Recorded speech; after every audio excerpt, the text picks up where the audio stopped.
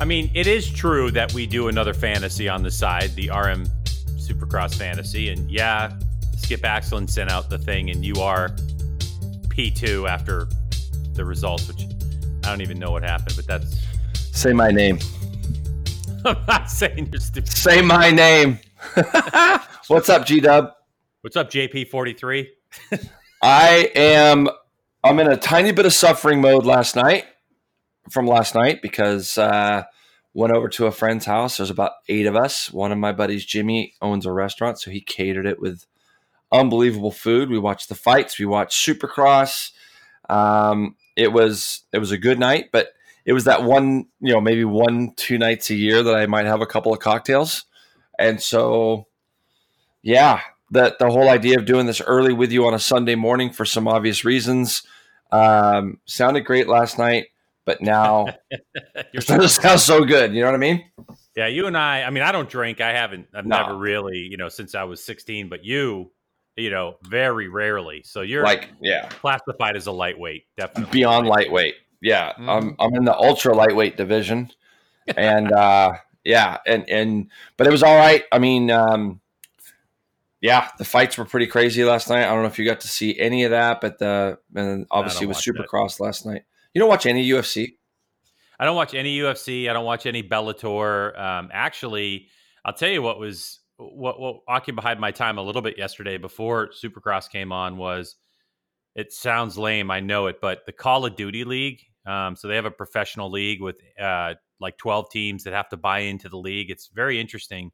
They started with a exhibition matches yesterday, and they're having to do it a lot of different ways. It used to be in person, and you would see it Atlanta and other places where there's literally thousands of people and packed the Staples Center, for instance, in LA. Yeah.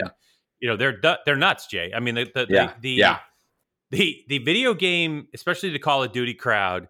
I mean, dude, they talk so much shit to each other. It's unbelievable. Like, a dude makes a good play and they stand up and they're just like, you suck, go home, like against each other. And they still talk trash, but they're friendly, but they talk trash. And it's part of the appeal and the fans and everything. So this is done differently. It's all done, in sequestered areas, and it's done online, which is different. But they kicked it off. I was interested in the gameplay, but more so like how they're producing it, how things are coming about. So I did a little bit of that. But anyway, enough with that crap. But let's talk about today, Jay, because we're going to start you off with some news presented by Arai, followed by a quick chat with American Brandon Posh. We're going to talk Supercross H3 or Houston 3 and what we saw. And, of course, we're going to talk about the Pulp MX Supercross Fantasy League, as I'm very excited this week to talk about it. Yes, you should be.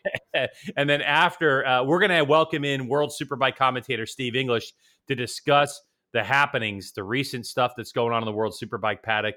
And then, of course, we're going to tease what's coming up next week and give you the race calendar. So, Jason, are you ready to get after? Let's do this. News. Okay, yeah, let's hear it.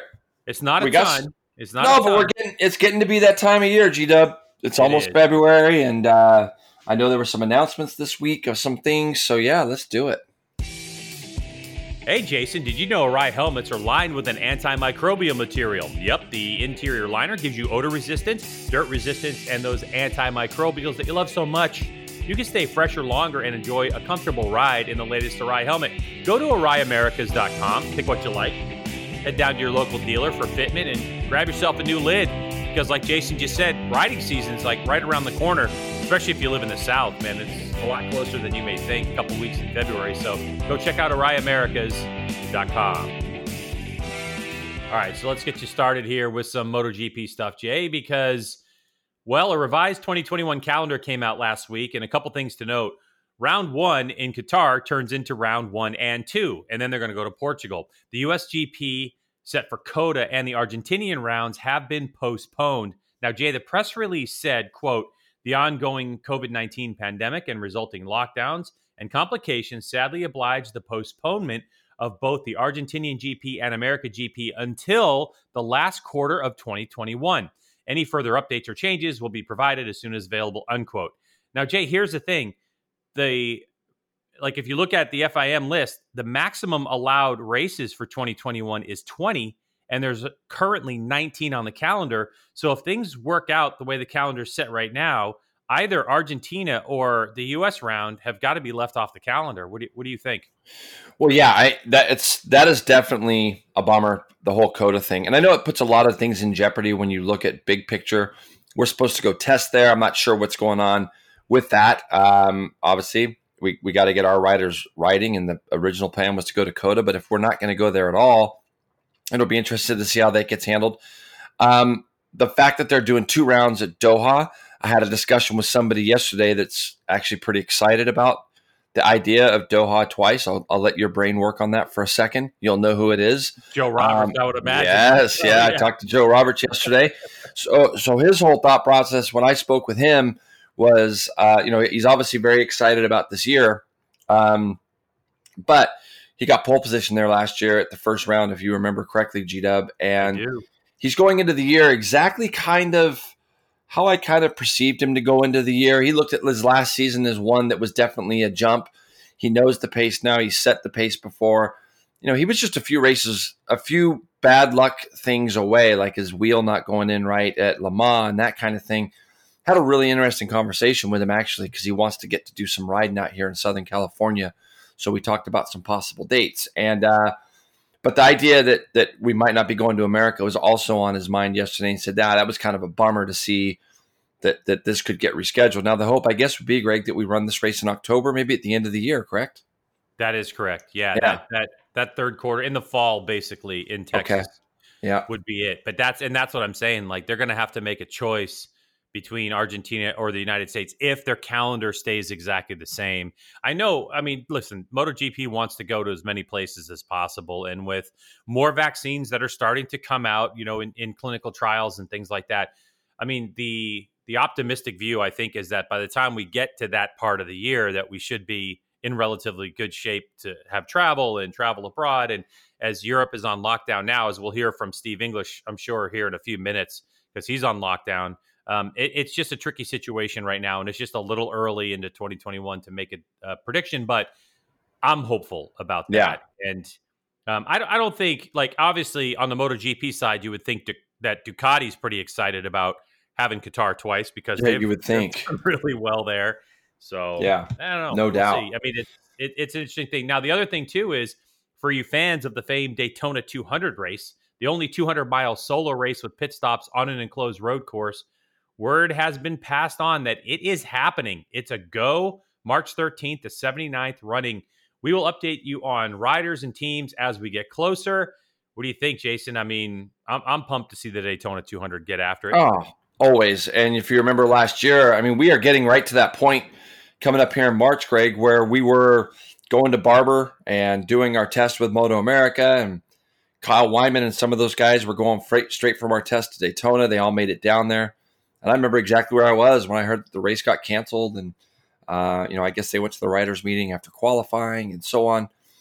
And, we were right at the start of what we didn't know was going to be a full year now of, of being inside and masking and doing all this stuff. But people are starting to get on with their lives. And I'm happy to see that the Daytona 200 is put back on the schedule coming up in March. And I've also talked to a couple of guys, Greg, that we'll talk about in the coming weeks that are going to be possibly going down there. Guys that might surprise you a little bit. So I think it's going to be great that the 200 is running again. Cool. Well, that's your news presented by Arai. Unless you have something you want to add. It's been, like I said, we're unusually we're recording this Sunday morning. Before normally we do it late, so there might be a couple days of news that we missed, but we'll catch up on the next podcast. Well, it's funny because Greg and our schedules are so crazy sometimes. And as it works this time, Greg, it's you and me because I got to be at Chuckwalla all basically Tuesday through Sunday. We have CVMA, and I know you're on the road. So getting up Sunday morning and doing this is the best time we could do it. But last night we talked about it, Greg. Round 3 of the Houston Supercross went down, and it was an interesting race. It went down. That's a good way to put it. It went down. It did. The way the racing went itself, Cooper Webb comes out on top, the 1919 Supercross champion. With one lap to go. You literally said 1919. Yeah, I did. I'm so tired. That's back when I was born. 1919. 2019 champion, Cooper Webb, ends up winning last night, running down to Ken Roczen. Some controversy there with him catching up to the back of Dean Wilson, and we'll get to that in about 2 minutes here. Ken Roczen ends up second. Cianciarulo just kind of kept his nose clean and ended up third last night, kind of a quiet third. How about Barcia? Barcia goes down, Tomac passes, and Barcia gets back by him on the gas to put himself in fourth. Then we had Tomac, Stewart, Plessinger, Anderson, Zach Osborne, who, Greg, I don't know what's going on with him. I know he hurt his knee, so maybe it's just still bothering him. Justin Brayton rounds out the top 10 with Dean Wilson 11th. Now, I know you watched the race. I know we both watched it. I was like everybody else, I guess, when I saw Roczen coming up on Wilson. This is probably a lot more, up in your wheelhouse when we start talking about people getting lapped. But look, within an hour after the race, Dean Wilson came out with a very, very heartfelt apology that I thought was pretty big of him to do. It is racing. It all the stuff that goes down with catching back markers is part of the job, is part of racing. There's a lot of things you could look at during the race, like Cooper Webb catching Roczen like probably 2 or 3 seconds in the last 3 or 4 laps. There's a lot of things that went down, and there was a lot of hate thrown at Dean Wilson. So it's one of those things where, tell us how a back marker feels, G-Dub. I don't recall, but anyway, Listen. It's a complicated situation from the standpoint of, let's describe to people, if you didn't see it, basically with about 2 laps to go, the leaders, which is Ken Roczen with Cooper Webb about 1 second, 1.5 seconds behind, pretty much catch him. And immediately I saw the speed of Dean Wilson and the acceleration he was getting out of the corners. And I was like, dude, he is not paying attention to blue flags. If you're new to racing, blue flags wave for lapped riders to indicate to them that the leaders are coming by and you need to get out of the way, yield to them, basically. And Dean Wilson did not do that. And the last corner before the checker flag was like, what, Jay, a 180 degree, real tight left-hander? Yep. And Dean got in the way, and got in the way a couple jumps. It was just before that. And it was like, right, it was the wall jump, I guess. And Ken Roczen got a little sideways and basically Cooper Webb powered right by him and won the race by, half a second. Ken made a mistake, though. He got in the same rut as Dean through the left, went up over the wall jump, like you said, got a little bit out of shape. So he wasn't able to kind of do this section the way he wanted to do it. And Wilson was right in front of him. Had he followed Dean Wilson to that inside line, Cooper Webb wouldn't have been able to get by, but Roczen wanted to go to the outside of Dean to try to get past that open line. Look, none of that even matters to me. The fact is that the track, again, was pretty short, so the lap times are shorter than normal. Watching guys, even in the 250 class, getting lapped up inside the top 10 is one of those things that's going to happen. And when you have, Dean Wilson ends up 11th, and he's getting lapped. So they came through 11 other guys before they got to him. And as you go through guys, the guys that you're going to catch are going to be a little bit more on pace to you. I'm not defending Dean. I've seen the photos where there's blue flags out. And heck, he's not even defending himself. He basically said, I made a mistake, comes out and publicly apologizes. Hopefully, Indianapolis is going to happen next week. We'll move on. We'll move past this. I thought it was funny because one of the first comments last night as I was getting driven home, I wasn't driving home, but as I was getting driven home last night, I started to read. I saw the thing that he put up on Instagram, and one of the first comments was from Josh Herron, kind of supporting Dean Wilson. And Josh got absolutely lambasted on there. I mean, railed. And a lot of it, I think, was from, guys like you, fantasy supercross guys that care so much about fantasy guys supercross. Guys like me. Yeah, yep, okay. Guys like you. And I think that a lot of it came. There was a guy on there that said he lost 2,000. I'm thinking, well, hey, if you don't know as a I heard as a gambler that if you don't have $2,000 to lose, then don't bet it. So yeah. And we just live in this. How many of those guys, if Dean Wilson came and knocked on their door, would be so pumped to see him, but they're just ripping him online? It just cracks me up. I'm a huge Dean Wilson fan myself, so I had no problem with it. It was a mistake. He came out and called himself on it. Let's move on. How about, though, Greg, Ken Roczen leading the points now over Justin Barcia, Cooper Webb. Eli Tomac, another tough night for him. Although he ends up 5th, gets those points. He's 4th in the championship. And Cian Cirillo rounds out the top 5. Now in the 250 category, I don't know if you got to watch that one, but for the second week in a row, Colt Nichols runs his teammate Christian Craig down. Last week it was for second. This weekend it was for the win. Colt Nichols wins over Christian Craig. Jet Lawrence gets himself up there into third after fighting from a bad start. Shimoda, Moseman, Max Volan's really starting to show something, Greg. Led his heat race for a long time last night. Osby, Short, Morantz, and Thomas Dew ended up finishing the top 10. Point standings now for that. Christian Craig is in a tie with his teammate Colt Nichols, and Jet Lawrence is 6 points back. Did you watch that one too? I did. Good race. Colt Nichols ran down Christian Craig, like you said, and then passed him, and Craig answered. And he had started to kind of put some distance between himself and Colt. Craig was ripping through the whoops, and I think that's really what did it. But Colt got a little study on him, and then it seemed so weird because when, like, so Craig gets back by Colt Nichols, and then there was a decent gap, and then all of a sudden that gap was gone, and all of a sudden Colt Nichols checked out, and I was like, whoa. It seemed a little weird to me, but if you listen to Christian Craig's post-race interview, he did say briefly that he got a little gassed towards the end of that race. Did he? Yeah. And I mean, Christian Craig's a little bit older, and obviously these athletes are fit, but I just have to think that it still does take a toll at some level of racing a Saturday and the intensity of racing back on a Tuesday. So, and then a Saturday again. So for me, it's going to be good. And I think a lot of the riders are happy that they're going to get a 6-day break before they get to get back on the track. But entertaining races. I mean, what can you say about Yamaha right now? You have Monster Energy Star Yamaha going 1-2 again. Jet Lawrence was hurt, and I thought he rode a smart really good race. Yeah. But, dude, I'm telling you, the person that's impressing me the most is Joe Shimoda. Yeah, doing really well. He is doing really well. He's quietly just doing his thing, and he's scoring some points, and he's hanging around in fourth in the championship. Yeah, he's 14 back. But I think if Joe Shimoda can just keep clean and keep getting the results, that top 3, Nichols, Craig, and Jet Lawrence, there might be some drama there that, moves Shimoda up in third in the championship. I think they only have 5 rounds left in the 250 East. West is that West or East last night? It's East. Is it okay? So the East Championship was the one that started the season, which is unusual.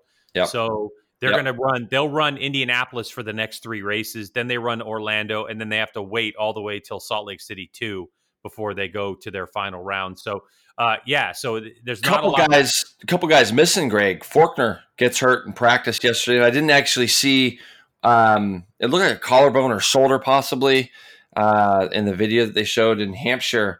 RJ Hampshire, funny, the 2 guys that got together with each other the week prior have a little history. They both end up getting hurt in independent incidents yesterday before the night session, before the night races even started, so practicing qualifying. So, Faulkner cannot get away from getting hurt. Obviously, we've seen him hurt last year. Had to sit out the whole rest of his Supercross season and outdoor season. So he's come back this year, put in some decent rides, but him and Hampshire were both out. So, that's going to really kill their championship hopes. Yeah, it is. It's pretty sad for those guys, especially for Faulkner. Yeah, no, it sucks. Now, when you're speaking of sad, when you're talking sad, yes. Sad is what I put up last night in our Pulp Fantasy Supercross. Oh my God, Greg, dreadful. My heart was so full of joy and warmth. It was like I was, one of those, hippie tree huggers, and I was out in a nice 60-degree day, and the sun was shining, and the smell of fresh air, that warmness that you get from the flowers, and just being alive and being present. That's the feeling that I had watching you just tank like dick. Oh, wait a minute. Did you? How many points did you killed it last night? Am I right? I didn't kill it, but I did well last night. Like, you got 191 points. Yeah, which is solid. You didn't even beat me. What? Oh, I didn't. You didn't. Here I am. I'm getting ready to pump you up, thinking that you did good, right? No, Skip did good. Skip Axel did good. He did you whooped me last night. Honestly, I know what I think you whooped me anyways. But I could see. Who got in? Beat JP 43 smoke. By the way, folks, we're talking about the Pulp Fantasy. Yeah, sorry, a little sidetrack Sunday morning. Blur. But I'm looking at you here, and you got Corey Alexander right in front of you. That was a big points haul for Corey, I think, last night. I think did he do any good? Yeah. Corey did good last night. So, but how about El Cap though? Yeah, El Cap 290 points last night, ranked 67th overall. Ooh. That's big. Yeah, that's a big night. That's a big night. And pretty much I'm done. Mikey even beat me. I owe you $10. Overall, everything was just bad last night when it came to Pulp Fantasy Supercross for me. I had two guys that should have been in the 250 main event. They both went out. I believe it was Sales, who, I don't know, qualified like 9th overall during the afternoon. He couldn't get his way into the main. And then Woodcock, he crashed while in a transfer position. That's my story. That's it. I had 6 out of my 8 guys in, so it wasn't a good night. No, it wasn't a good night for you. It was okay for me, but looking at the individuals, I was still on page 2. I finished 69th in our league. Ugh. Oh yeah. Oh my God. Revolver. My boy Ryan McGowan went straight backwards. Kyle Wyman jumped up. He's up into 23rd in our little deal here. Let's look at the overall, because I want to just note the absolute drop from 11th down to 29th for you, Jason. I just came right out and said I was brutal. Yeah. I mean, Kevin's ahead of me now. He's 1 point ahead of me. He scored 194 points last night. Greg, I scored 169 points. That is not a good night. I don't even know where. Oh, Corey Alexander has. You're still on the second page, Greg. Don't worry. You're still on the second page. Join us, PulpMXFantasy.com. Check out the Greg's Garage podcast. If that's our league. And so you just sign up. You can do the free version. The thing is, you have to pick every week. All right. So you got to be on top of it. And it's a very interesting system.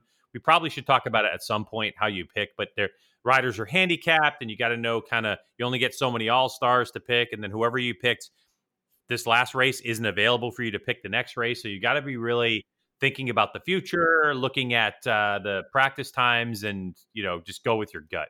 And we got to give a little shout out to Uncle Skip, don't we? Yeah. Skip Axland. Yep. Oh my God. He'd never done it before. Scores 240 in his opening night. How's that? That's amazing. And again, Jason and I are doing a side pool somewhere else, and I think Skip is like second to dead last in that pool. So that's the funny thing. It's like in one pool you can do so well, in the other one you could totally tank. How are you doing it? How are we doing in that one, Greg? Go ahead. Well, I don't want to talk about it and confuse people, so we'll save that offline. Yeah, that's do that. Conversation we need to really have with people. I'm second. Greg's somewhere back there, and Uncle Skip and Chuck are way back. All right, so that's Supercross. We'll talk more about it next podcast, obviously. But let's move on to some road racing stuff. Yes, last week, let's do it. We told you that 19-year-old American Brandon Posh will be racing in the British Superbike Series for 2021 on a factory Triumph. He raced the 2019 BSB season in the Moto3 class, where he won the championship and got a wild card in MotoGP. And now he is heading back to Europe. I had a chance to talk with him earlier, and this is what he said about 2021. 2021, I'm going back over to the British Superbike Series, this time in the Supersport class on the PTR Dynavolt Triumph. It's the factory Triumph team in the British Championship. New team to the series, new bike to the series, but a very experienced team coming back from World Supersport to race in the British Championship on a new undeveloped bike, with the objective of bringing the whole squad to the World Championship at some point in the future. I'm actually going to be on the Triumph 765 Street Triple converted to a road race bike. There's some sort of a rule where there has to be a certain number of bikes in production. And the 765 Moto 2 bike, the limited edition one, is obviously it's limited edition. So we weren't actually able to race that specific bike, but we're racing the Street Triple converted into a race bike, so it'll make pretty much similar horsepower. It's pretty much the same bike, just obviously started as a Street Triple with upright handlebars and stuff. But yeah, I mean, I have a 2015 Triumph Street Triple. It's the 675 motor, not the 765 they have now. But that's exactly, it was just a Triumph Daytona 675R with different handlebars and I think foot pegs, but everything else was the same. Gearing was the same, internal, for the transmission. I mean, the shock fits, everything. So it's just different bars with less body work. So I totally get what he's saying. But so what he's speaking of, Jay, is obviously there's a homologation rule that says so many bikes have to be produced in this model for it to make its way into BSB. I'm not sure the specific rules. I don't know if you are, but I'm not, in terms of how many units versus, say, what's required for World Superbike or what's required for Moto America. But that's part of what production racing is about. Yeah. And it'll be interesting to see him going back over there. Kind of figured we might see him here again this next year. And was hoping to. It was great having Brandon here in the series championship last year. And it's going to be the good news. He's going to a place he's been before. He knows the racetracks. He knows the culture over there in England. Better bring a jacket. It'll be cold. But yeah, it sounds like it's going to be a great move for him, especially with it sounds like he's on a real official team, so it's going to be good. Yeah, and we know that MotoGP and BSB have done a deal to see how that 765 triple base bike and sport bike does. So I asked him about that. Honestly, I'm not 100% sure what the rules look like as far as like detuning the bike and stuff like that, or if it's add weight or what the deal is, or if they're going to let us run it and then see how it compares, which is probably what I think they'll do, is let us run it, see how it compares, and then kind of make the rules based off of that. From what I was explained, we're basically this year they're basically developing the rules around our team for the World Supersport Championship and the British Supersport Championship moving forward. And then I would assume that, like, if everything goes well, maybe Moto America will also adapt those rules in the future. And this really, I think, Jason, is the future of Supersport. As you see those inline 599cc bikes, starting to lose favor in terms of production, they've got to figure out something with Supersport, which is an important category, but how to balance the bikes. And this isn't like the first time we've seen balancing in class. No, not at all. And I think that you're right, Greg, that the thing is that the big bikes, the thousands, have come so far, and a lot of those bikes have so many great goodies on them that people have just gone out, and the 1,000 market now is what it is. I mean, everybody seems to be riding thousands. I remember back in the day, it's like the 1,000 grids at some of the club races were very, very, very small, and 600 grids were always overfilled, and now when you go, there's just so many thousands because technology's come so far with electronics and things that people want that. People want the electronics. I think it makes a lot of people feel safe.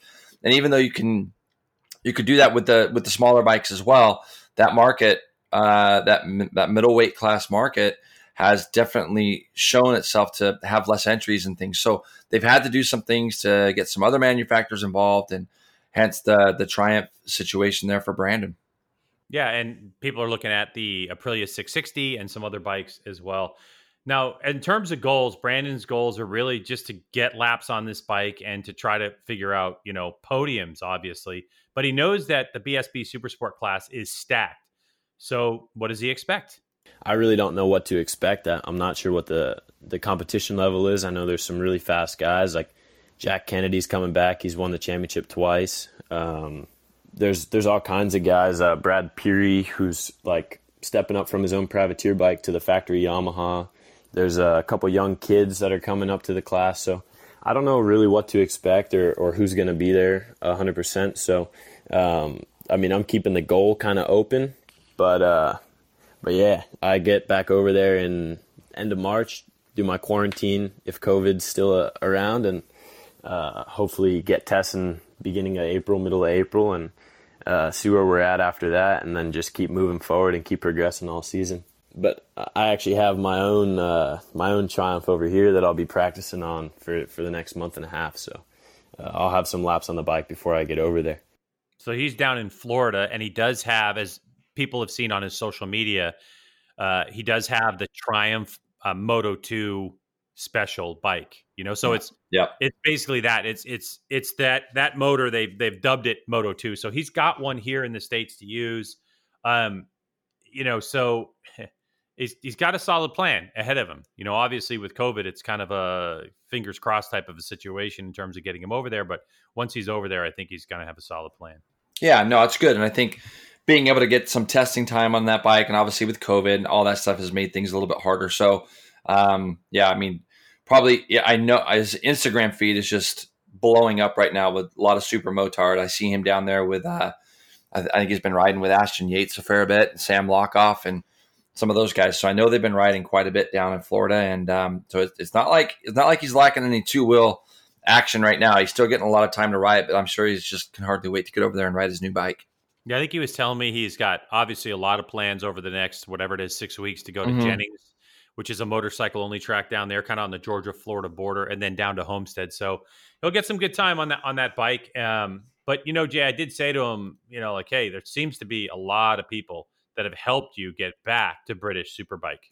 Yeah, I'd just like to thank the whole PTR Dynavolt Triumph team for this opportunity for 2021 and possibly 2022. And then obviously the people that support me, Luckstar VIP, the Classic Car Club of Manhattan, at the moment, Arai, Speedy, Electronic Concepts LLC, Evolve GT Track Days, and just everybody else that supports me, all the people from America that are watching all the BSB races, and all the people from England that are watching all the Moto America races this year. It means a lot to me and all the support. So let's get ready for another good year over in Europe. Jason, what does he mean when he says possibly 2022? Well, the thing is that there's probably a direct link or line over there. The team he's with has been in World Supersport for a number of years. So there could be a chance that maybe that'll turn something into that for him to be able to go do some World Supersport after his year in England, or maybe he's trying to do he might have a deal in there where if he's doing, a certain way midway through the year, he might automatically get re-upped, or that position might be there for him for the following year. So, the biggest thing for Brandon is he just needs some stability of knowing that he's got something solid underneath him, a good foundation to start with, and then kind of build from there. And, this last year, there was a lot of things going on for Brandon at the races, and being around him a little bit that I was, he wasn't generally that happy with quite a bit of things that were going on over here. So I just think he needs to go to a place where he could be happy. So if he gets that and this leads to something bigger and better for him, then, great. I mean, I think a lot of guys want to be racing in Europe, and Brandon looks like he's got that opportunity again. Well, thanks, Brandon. Let's keep on the road racing side of things, and it's time to welcome in World Superbike commentator and a good friend of mine, not of Jason's, Steve English. Hey, Steve, how's it going? Well, I'll be honest, I'm only on this so that I can plug for a gig as doing the Battle of the Olds commentator. Oh, yes. Oh, yes. Wow. Steve, you could probably race it and take G-Dub down. I'd be pretty sure I can't, Jay, with the way that I'm a ham-fisted man on a motorbike. We might do a Le Mans style start, so just the run alone across the track should get you a good jump start on him, I bet. I'm confident on the run bit. Yeah, I'll get that. How you been? You been all right? Yeah, not too bad. Just the same as everyone else. Lockdown here. Another couple of months off until we're back to racing. So just trying to be patient and wait for work to start again, really. Yeah, so you've been locked down in England, so you obviously didn't go to the test in Jerez that got basically canceled. The guys didn't get to really ride much, did they? Jay. Ireland, mate. Ireland. Oh, sorry. Yeah, Ireland. Yes, sorry. Hey, how did your boy do last night? Go on, which boy? Yeah, McGregor. Oh, well, it didn't end up too well for him, did it? It didn't. It was a bit of a bummer. I'll be honest. I was texting Greg at about 2:00 in the morning. He texted me to ask me, "Are you watching the Supercross?"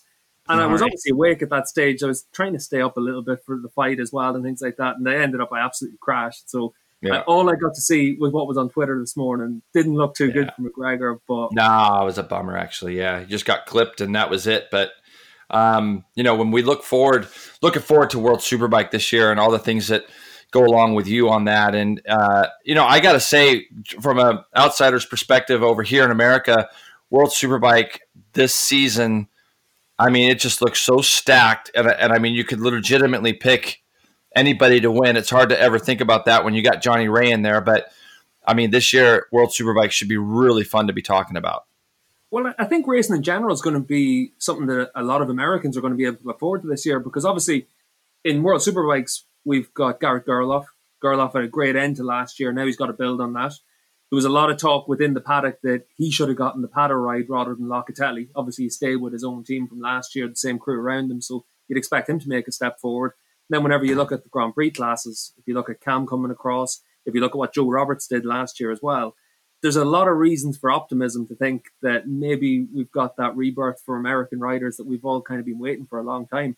And I think if you think back to a year ago, whenever I was on with you after the Jerez and Portimao tests, we were talking about maybe this is the chance for the right Americans to get their opportunities over in Europe. And now's whenever they all need to really kick on.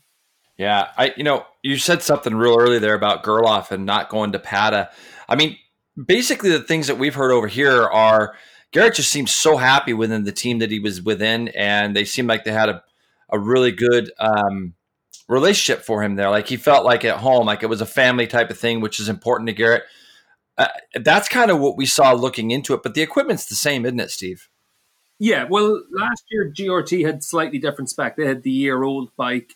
They got new engines as the year went on, I think, but they were running a 2019 bike last year. Didn't really make a big impact for the likes of Gerloff because you're a rookie, so you're trying to figure out tracks, people, who you're up against, and all that kind of stuff. Whereas for this year, obviously, you want to make sure you're on the same bike. That looks like it's going to be the case. So in terms of machinery, everything's going to be the same. But Jay, I'm sure whenever you were racing, if you were offered the seat in the factory team versus the seat in the satellite team, you're going to want the factory seat. Yeah. Do you think that he was actually offered that opportunity at PATA, or do you think that he'd already kind of come to a conclusion that he wanted to stay where he was at, and so they went with Locatelli? I mean, Locatelli dominated World Supersport last year. He's moving up with Toprak, but do you think that opportunity was ever offered to Garrett to start with? The feeling I got was that he was never given the chance, or at least it looked like Locatelli was going to get the chance. And the reasoning behind that seemed to be just, if you're as dominant as he was in the super sport class, you want to give that guy the opportunity on a factory seat in the superbike class. Obviously enough, whenever you've got a team that's called the Yamaha Junior World Superbike team, you'd expect a young rider coming up from the feeder class to move into that team. But you can imagine as well, there's bits of hymns and hawing about who's the more experienced rider as well, because obviously Locatelli's got loads of experience racing in world championships from Moto 3, Moto 2 into the super sport class. Gerloff's on his first year on world championship level. So it's a bit of 50-50 really on it. I think if Yamaha had decided to put Gerloff onto the factory seat, it probably would put less pressure on Locatelli. But I think in terms of the end results, would it make a big difference? Maybe not. Yeah. Well, I think getting right into it too, when we talk about Garrett, it's going to be a really interesting year for him. I think he's going to do well, like you say. Some of the bigger questions I have, just looking at the rider lineups, and we're going to get to Johnny Ray and Alex Lowes, obviously, with the Kawasaki team in a minute for me, but you look at what Ducati's done. I thought it was great to see Chaz come back. I was hoping he wasn't going to go to any other series and maybe jump on something just to have a ride.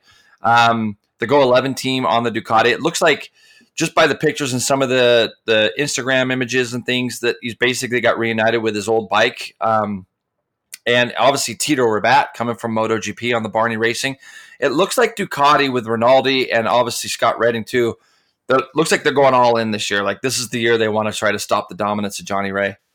Well, they've got no choice. They've spent a fortune on the new bike. They've developed it. It's clearly the best bike on the grid. I think anyone that looks to say the Kawasaki's the best bike on the grid are solely looking at that on the basis that Johnny's won championships.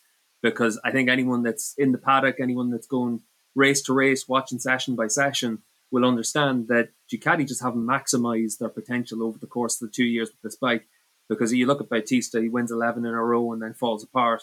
You look at last year with Scott, Chaz, Rinaldi, they all won races. The problem for Ducati was they all took points off each other as well. And for me, what was exciting about seeing Chaz leave was, for one thing, Chaz has had a long time in a factory seat. He's been paid to win world championships. And as good a rider as Chaz is, and at the end of the day, he's the second best rider in the class over the last 5 years, he wasn't good enough to beat Johnny for a championship. Maybe going to a customer team, a satellite team, will actually help him. It'll take some of the pressure off him. It'll mean that the team is 100% centered on him. There's no second rider. There's nothing to distract from him winning races. And that could help him. And then you look at the factory seats and you're looking at it that Ducati have clearly said Scott Redding is the man that's going to win this world championship for us. Because as good as Rinaldi was last year, he's too inconsistent to be able to say he's going to beat Johnny Ray. But if Rinaldi can win a couple of races through the year and Scott wins the championship, Ducati's made the right decision to get rid of Chaz and put him onto a satellite bike. It makes perfect sense. I think the one thing that's always the issue is how a rider's going to react to those changes. And I think what you probably saw from America was that Chaz was clearly in talks with Moto America teams and wasn't happy with the level of machinery that he was going to be getting in America. So he's clearly still going to be very headstrong about what he wants. So he clearly said he wanted the exact same spec as what he had on the Aruba bikes. And he's been given that. And now it's up to him to really get the results and show that that faith is warranted in him. And that's what's going to be interesting for me, is to see who's going to come out as that top Ducati rider. And I think Chaz being in a new team with a new crew chief is going to be massive as well. Because from the outside looking in, it never looked like he had a great relationship whenever he changed crew chiefs a couple of years ago. Just seemed like Chaz has tracks that he felt really comfortable on that bike, and others he didn't. And he still has Aruba support within that team, correct?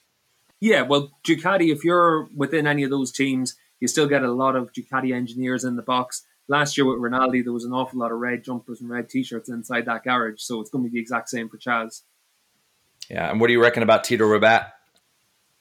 Tito's either going to be great or he's not going to be great. There's no middle ground for riders coming across from MotoGP. It depends on what effort they're able to put in. It depends on how they can adapt. I think what's going to work well for Tito is he's clearly bought himself a Ducati street bike, which is remarkably close to what they actually race. It's only, a second off the pace, second and a half off the pace at some tracks whenever they put the same tires on.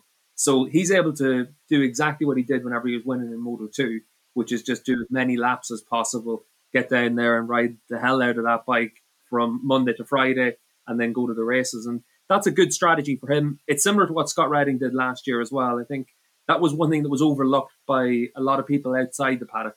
They looked at Scott and they said, you know what, Scott's done a great job. He's won races, finished second in the championship, and it was from 1,000-yard view, it looked really good. But for me, it was a little bit disappointing.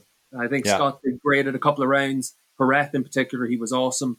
Phillip Island, he did really well. Those first 2 rounds, he was great. But then if you go to Portimao, 2 Aragon rounds, it really just, there was that dip. And he needs that consistency all the way through the season. And last year, he did a lot of riding on his bike as well. He was doing a lot of track days through the season just to try and get track knowledge for places he hadn't gone to, whether that was the likes of Magny Corey, did a track day there, or just riding back in the UK. He was doing that a lot. So he was putting in that effort. That could be a big advantage for him this year. And we'll wait and see how he does. I think he's always an interesting rider to look at because Scott wears his heart on his sleeve. You see exactly what he's thinking all the time. He's obviously super talented. I think everyone wants to see him do well. And then it's just a case of how he's going to actually be able to do that over the course of a full season. Yeah, he spends a lot of time only about 20 minutes down the road from where I'm at. So I think his missus or something lives over here because he's in Thousand Oaks area a lot. And so I know he likes it over here as well. But I definitely think that, when you come into a championship and you got Johnny Ray as the guy and you're kind of earmarked as the person to beat him, I think that you could almost see the air going out the balloon a couple times last year in the pit box with Redding when he knew that he had given up some points. You could see the emotion on his face and so on. So now he kind of knows what he's getting into going into this year, a new teammate and that kind of thing. I think it's good for him too that Chaz is still on the Ducati because those two seem to work fairly well together. So I'm sure they're still going to be sharing some information. One of the guys for me too this year, jumping on his 3rd World Superbike team, is Michael Vandermark on the BMW. I think BMW, obviously they have a big push in England. There's a lot of BMWs on the grid over there. They've kind of built that program around Sykes. I think it's interesting now that Vandermark goes to BMW. He's there with Sykes. And of course you got Folger and Eugene Laverty also on BMWs. What do you feel like the standard's going to be for Vandermark this year, racing along Sykes? I think Mikey needs to make sure he beats him. It's as simple as that. Like at the end of the day, he's younger than Tom. Tom's a great Superpole man. We've known that forever, but we've always seen him fade in races. And if you look at last year, especially BMW, it was a disastrous year. I don't think anyone could sugarcoat that one. It's really important for them to be able to make a big step forward. I think they made progress with the bike, but they ended up in such a weird situation where they hired Mikey so early that it meant that Laverty and Sykes were just fighting each other to try and hold on to a factory seat. So they never were able to work together to try and figure out how to develop that bike. And maybe now with the new bike, that can change because they've obviously got a lot more time in the winter. They've got time to be able to try and figure that bike out. But I think that the interesting thing with BMW is you can make such a parallel to what we saw with Aprilia and MotoGP for years. And a lot of that comes down to the fact that back in Germany, they don't seem to have the right direction. They're very similar to what Aprilia were like whenever Romano was running that team. And it was led by an engineer, and they just sort of went down the wrong path in pretty much any way imaginable. BMW has done a bit of that as well, and it's really a case of trying to figure out how to put the right people in the right places. Van der Mark can do a really good job there because he can get that team focused around him as long as he's able to, just have good race results. Because we know Mikey's not a great qualifier. We saw that whenever he was paired up with Lowe's at Yamaha, or whenever he was even teamed up with Toprak last year. Toprak did a good job on the Q Tire last year and was able to get himself pretty close to Van der Mark all the way through the season. So I think that for Mikey, it's all going to be about that long game. And the good news for any Van der Mark fans is he's got a good level head about what his limitations are, and he knows what his strengths are, and he's always been a good racer. So I'd expect that for Van der Mark, we're going to be able to see him be the top BMW for most of the season, or at least the top factory BMW. It's going to be interesting to see what happens with Laverty and Folger as they get a bit stronger through the season. Was it just a fact that they couldn't keep the tire underneath that bike? I mean, we always hear, the BMW is obviously fast. I've been lucky enough to ride them. Mind you, it was a while back, but they always seem to handle pretty well. I got to think that's only gotten better. But when you say, like Sykes fades, and a lot of times, it was the same kind of for Eugene as well last year. They'd be up front sort of for a little bit, but is it just a matter of managing tires a little bit more with that chassis? I think it's easy to look at it and think it's going to be about managing tires. The biggest issue for them was corner entry. They were dreadful on entry. I say dreadful, but it's all relative terms. Yeah. And they really struggled compared to the other bikes on corner entry, and you saw guys just easily able to sail past them in braking zones. And I think especially whenever you look at over the years, Laverty especially was always very good on the brakes. Sykes, with his style, was always very difficult to overtake on the brakes because he's so unique. And suddenly last year, everyone was able to pass the BMWs. They just didn't. I think if you were to look at the BMW last year, you'd really struggle to try and find a positive for any area where they were actually at the top of the Superbike charts. And obviously enough, right now, the bikes are very closely matched. The field is stacked. So it's tough to be able to make a difference just with the bike. But that's the areas where they really need to focus on. I think at the start of the program, or at least the start of last season, they were really struggling with the electronics. They made progress with that as it went on. And I think the Catalan test was really important for them to be able to find something to be able to manage the tyre for the race. But they could just never really get it to switch on for that fast lap. And when you talk to the riders, that's because they were struggling for the confidence on the entry. So maybe with this new bike, they were able to do that.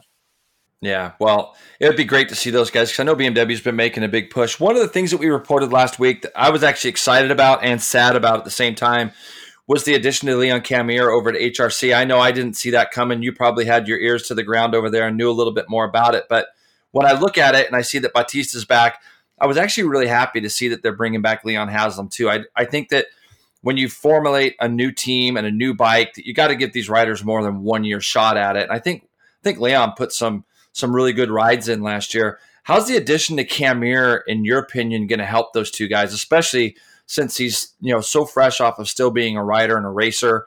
And that team has got such a Japanese influence, doesn't it, as far as some of their development? How's Camier going to help these two guys?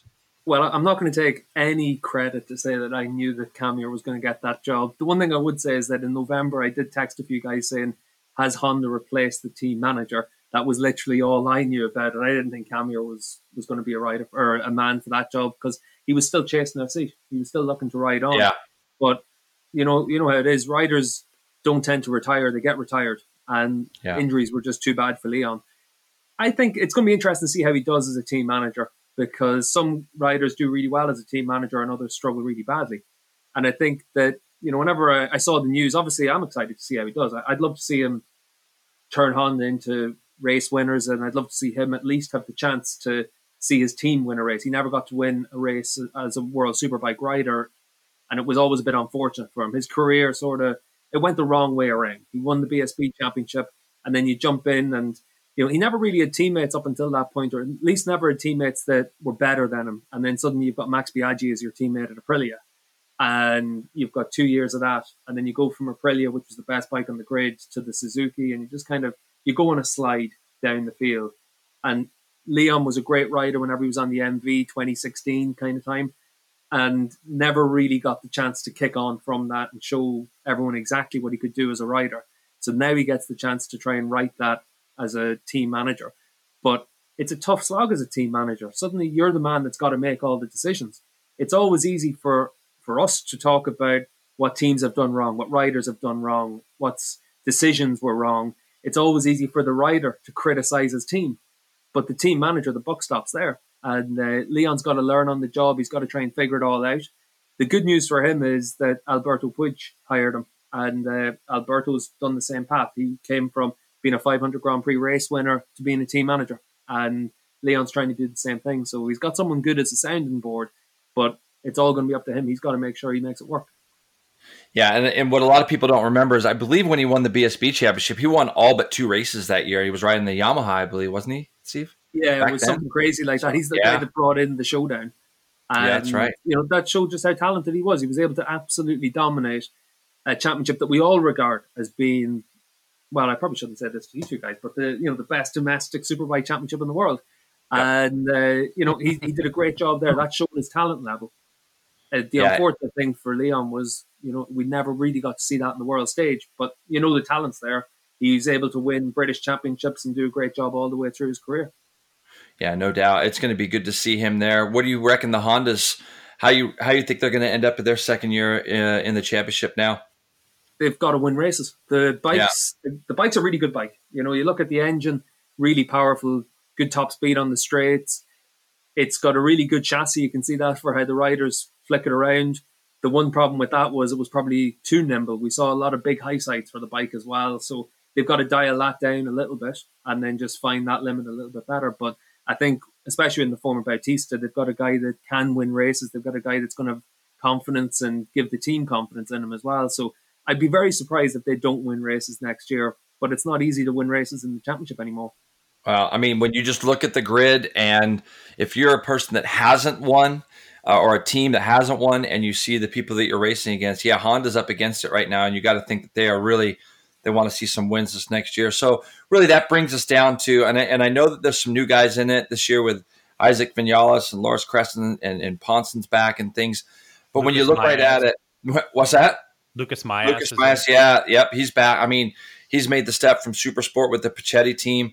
Like I said, the field is really stacked this year. But at the end of the day, it's all about going after Jonathan Rea. And when you look at Jonathan Rea and Alex Lowe's on the factory Kawasaki team, do you feel like I don't know? Greg and I talk about this. I feel like seeing all this new life being bred into the championship, it just gives Jonathan more and more reason to continue to get motivated. I think that's what motivates him each year. Is the fact that Scott Redding came in last year, I think really had him more on edge last year to be ready. But he knows how to win championships. He knows how to be consistent. And for Alex, I think it's just small steps with the bike still, it kind of seems like. But is Jonathan still, in your opinion, without question, the man to beat? Hey, you're the man to beat until you're beaten. And Johnny hasn't been beaten for 6 years.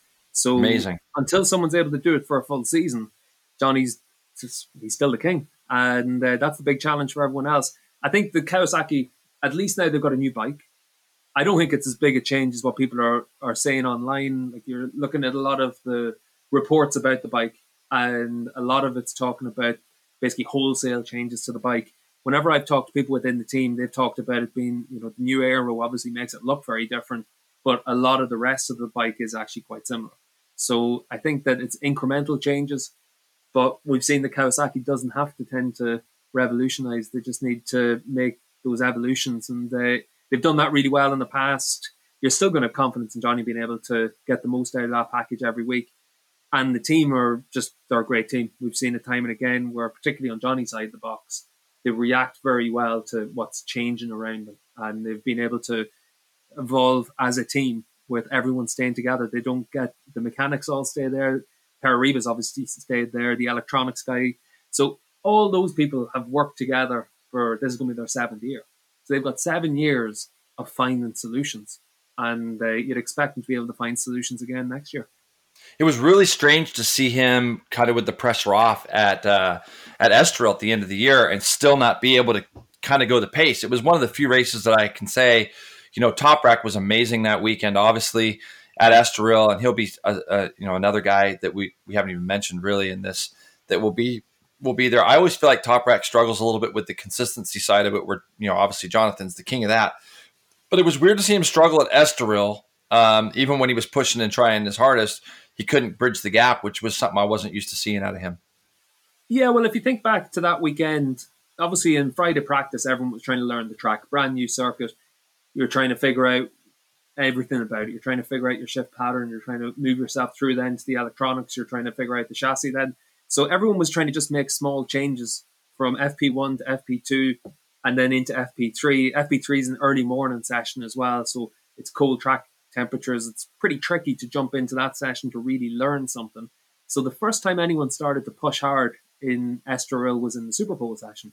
And we saw Scott have a big crash. And then about 30 seconds later, we saw Johnny have a big crash. Yeah. So he went into the races without actually having pushed at the track. So, that put him at a disadvantage. Toprak was just fantastic in Estoril. That whole weekend, he looked really good. And I think that was one of the weekends that showed how the championship has changed. It showed that we've got to the stage where all the different bikes work really well at individual tracks. It's not like it was 3 or 4 years ago, or especially whenever I started in the paddock in 2016, where something like the Kawasaki worked everywhere. Now suddenly you've got clear Ducati tracks, clear Kawasaki tracks, Yamaha circuits. Like if you think to Catalunya, Yamaha were fantastic. Estoril, they were fantastic. So those types of track clearly suit that bike really well. They struggled at a couple of other places. You think to Aragon, that's where Toprak really struggled for back-to-back races. So they've got to really make a step with their consistency to be able to figure something out around those kind of circuits. Whereas for Kawasaki, they were good, but they weren't great at quite a few tracks through the course of the year. And I think you could see that with Alex's results, I think really highlighted that, because the easy comparison to make was Lowe's to Van der Mark at times, because when you look at when they were Yamaha teammates, how many times did you see either of them run away from the other? They were always on track together. They were always battling. Races where the Yamaha was 10 seconds up the road. It's not because Lowe's suddenly became a worse rider overnight. It's because they couldn't get the bike to work as well at those circuits. And that's what can actually be quite useful for Kawasaki, because suddenly you have to take a long, hard look in the mirror and say, you know what? Our bike isn't as good as the 6 World Championships in a row indicates. We've got to make progress. Yeah. Yeah, there's no question, because you got to look at the Ducati, even the Honda, even though we haven't seen it win yet.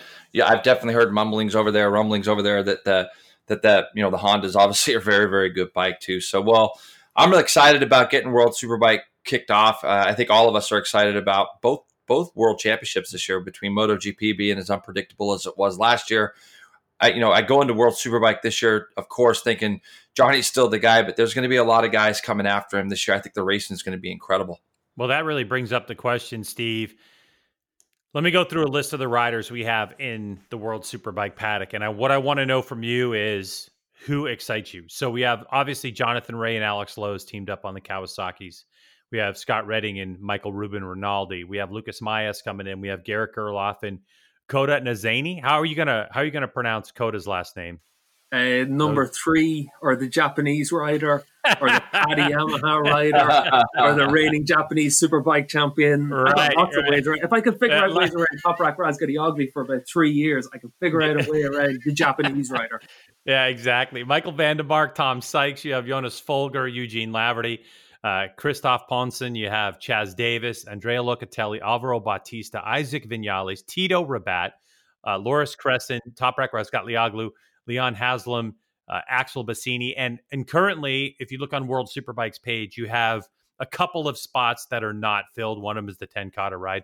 So, but looking at that list of names and the unbelievable talent, the amount of championships, the amount of MotoGP experience or whatever, if you had to single out one rider that you think is going to surprise you this year, or someone that you're going to keep that little side view eye on, we know what the front runners are going to do, but who in this list of people really excites you as a commentator, especially on those days when you're not on air, like a Friday looking at practice and those types of things?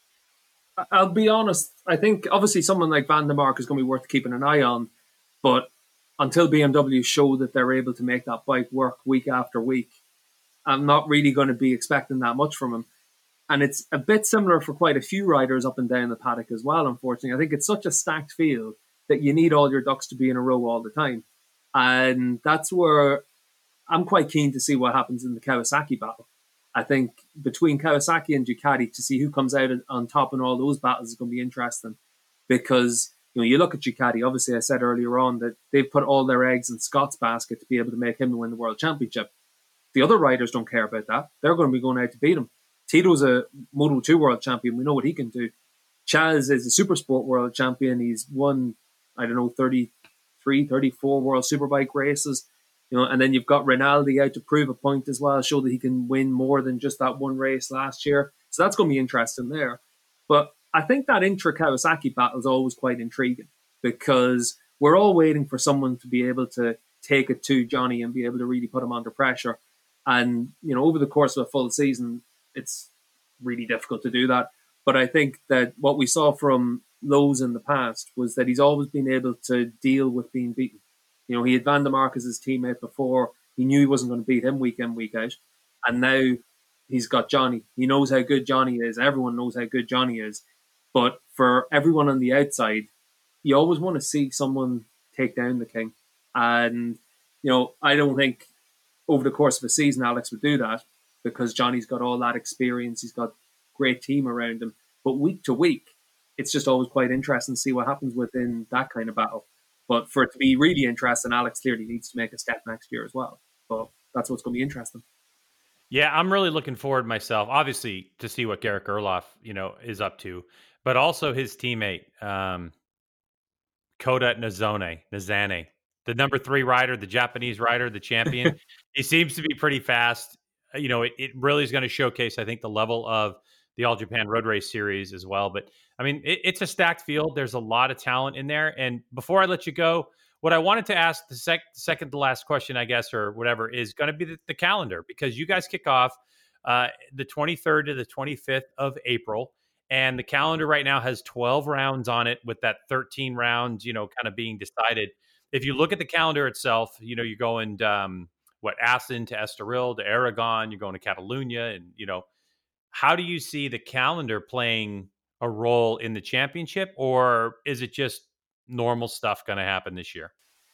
Well, I'd love to say normal stuff's going to happen this year, but we saw over the weekend that Assen suddenly in doubt, because the Dutch government has brought out new directives for avoiding big events. Now, we're still seeing the Dutch Football League continuing, so sporting events are still going ahead. So it could well be a case that what they're looking to stop are big celebrations like King's Day and any parades and things like that. But it's going to be interesting to see what happens with Assen with regards to that.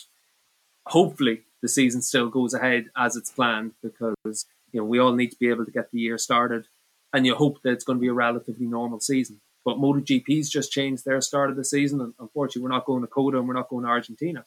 So there's always going to be those question marks with the way that the world is right now, and you just kind of hope that we get 12 rounds. I'm hoping for 12 paychecks more than anything else. We're able to have a normal season. Relatable. Yeah, 100% relatable. All right. Well, listen, Steve, thank you so much for joining us on the podcast. Again, we appreciate the insight, and we'll definitely check back in with you as we get closer to the World Superbike season, so we can talk about, especially, aren't some teams getting set to test at Jerez again sometime in the coming week? Yeah, they were all there last week. There was the Ducati teams, the Kawasaki teams, and the Honda team, but it got rained out, so they didn't do any testing. And Honda has decided to go down from Wednesday to Friday. They're going to pick whatever 2 days are the best days for them. And I think that Ducati are down for 2 days. Kawasaki are down for 2 days, but they mightn't run, because the big question is going to be whether or not it's useful to run. And there's new restrictions in this year about the number of days that you're able to test. So I think a lot of teams are quite wary of that. And one of the big question marks hanging over them as well is what happens with the Assen round. So if the dates change for Assen, suddenly the teams are looking at that's a much longer off season. Maybe it's worth saving those couple of days for later in the year, maybe for March or April, to give you something that's a bit closer to the first race. All right. Well, thanks so much, Steve. We appreciate it, and looking forward to talking with you again. Steve, thanks so much again. No worries, guys. I got one question for you actually before I go. Who? Jason or Greg? Well, I'll tell you what, it's for both of you. So it's whichever of you wants to jump in.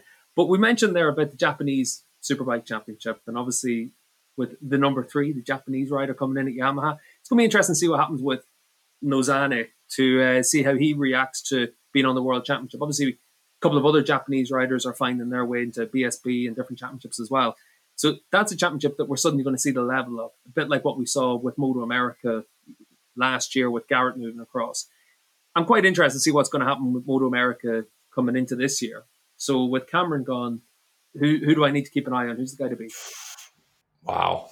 It just depends, I think, a little bit of who's going to be on the Ducati, because we don't really know yet. We're hearing certain rumors, and there's a guy that's been left off that World Superbike grid this year that I know who I'm talking about with Tenkate, Loris Baz. So we're hearing all kinds of different things over here about the possibilities of seeing him or somebody else filling that seat with Zanetti. But I really think right now it's up in the air. We still don't know who's on the second seat at Suzuki, do we, G-Dub? So we're still waiting for a few confirmations on our own over here. I can tell you, Steve, that in speaking with Richard Stamboli from the Fresh and Lean Attack Performance Yamaha Racing Team, that Jake Gagne has made quite a significant step in his off-season testing, the limited testing that they've done. So I think for me, looking at it, Gagne's got to be one of the riders that sits at the top of the pile for the moment. But also you've got to look at Josh Herrin on that motorcycle as well. If Josh can muster up that consistency all year, he's unbelievably fast. So I think for us, really, if you look at it on paper, without that Ducati seat being settled just yet, I would say that we're looking at least 5 to 6 riders that are capable of winning Superbike races right now. And so that's what's really exciting, where I think Jason and I could tell you, after looking at the testing that went on before 2020 started, we all kind of knew that Cameron was going to do what Cameron did. Maybe not as extreme as he did it, but Cameron was head and shoulders above everybody in testing, and he had a confidence rolling into the season because of his fitness and everything else, that it was kind of a different vibe heading into the 2020 season than it is in 2021. Makes it, in my opinion, like super exciting. Like when I think about it, I get butterflies in my stomach. Yeah, and I think too, Greg, just hearing what you're saying there, we can't take out Matthew Schultz either. I think Matthew's going to do a really nice job. He's coming back from an injury, but I really got to feel like that team also now with Cameron gone. Matthew stepped up a lot last year. He was able to give Cameron a run, some qualifying sessions and such. So if he comes back strong and healthy, I think Matthew, he kind of gets forgotten about because we talk about some of the other teams. But that Westby team has been together for a lot of years now, and I think Matthew's going to have a solid season as well. Did that answer your question?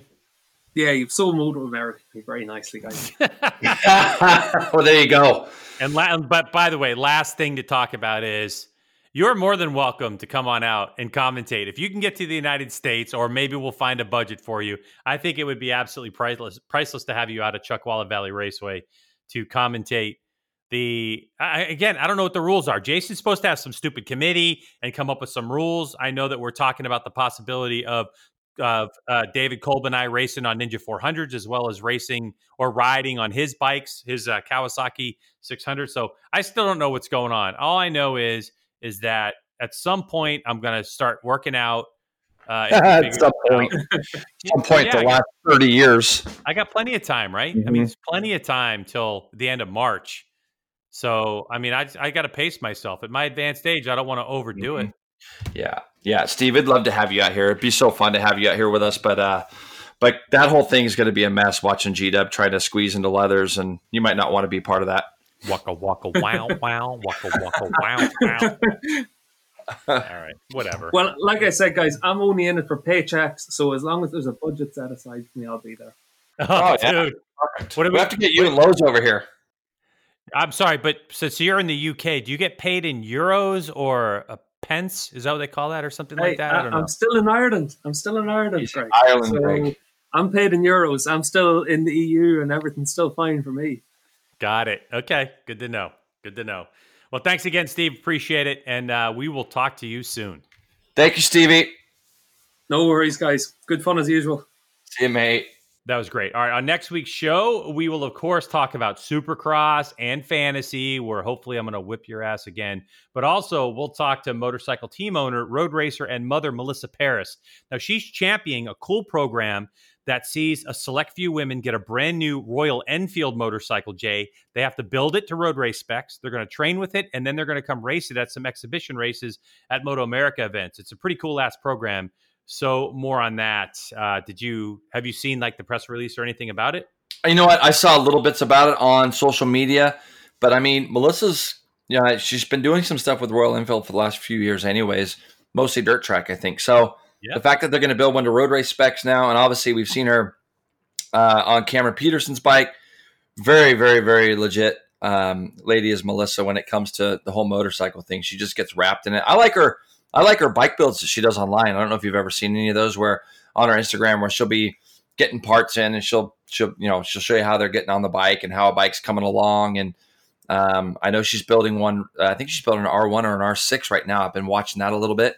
So what a cool thing for, what is it, 5 ladies or 6 ladies that are getting a chance to do this? I think it's 7. So I was going to encourage you not to read the press release and just listen to what she has to say, because I like your reactions when you don't hear that. So yeah, I will do that. That'll be fun. Yeah. So one thing I didn't say, as in her title, because I'm going to mention it before, she's a team owner, a road racer, but she's also a national champion mechanic that she won in 2020. All right. I look ahead to the calendar for this week. It's Supercross at Indy Saturday night and on Tuesday, and that's about it. So make sure you go out and watch some racing. If you can get to Indy, if you can get a ticket, then do that. If not, stay home and watch it and enjoy it. That's all I have, Jay. What about you? Yeah, no, I'm excited. And, obviously huge thanks to Steve English for being on. It's so cool to have him kind of feed us through the World Superbike year as he did last year, and a lot of knowledge there. So it's always great having him on with us.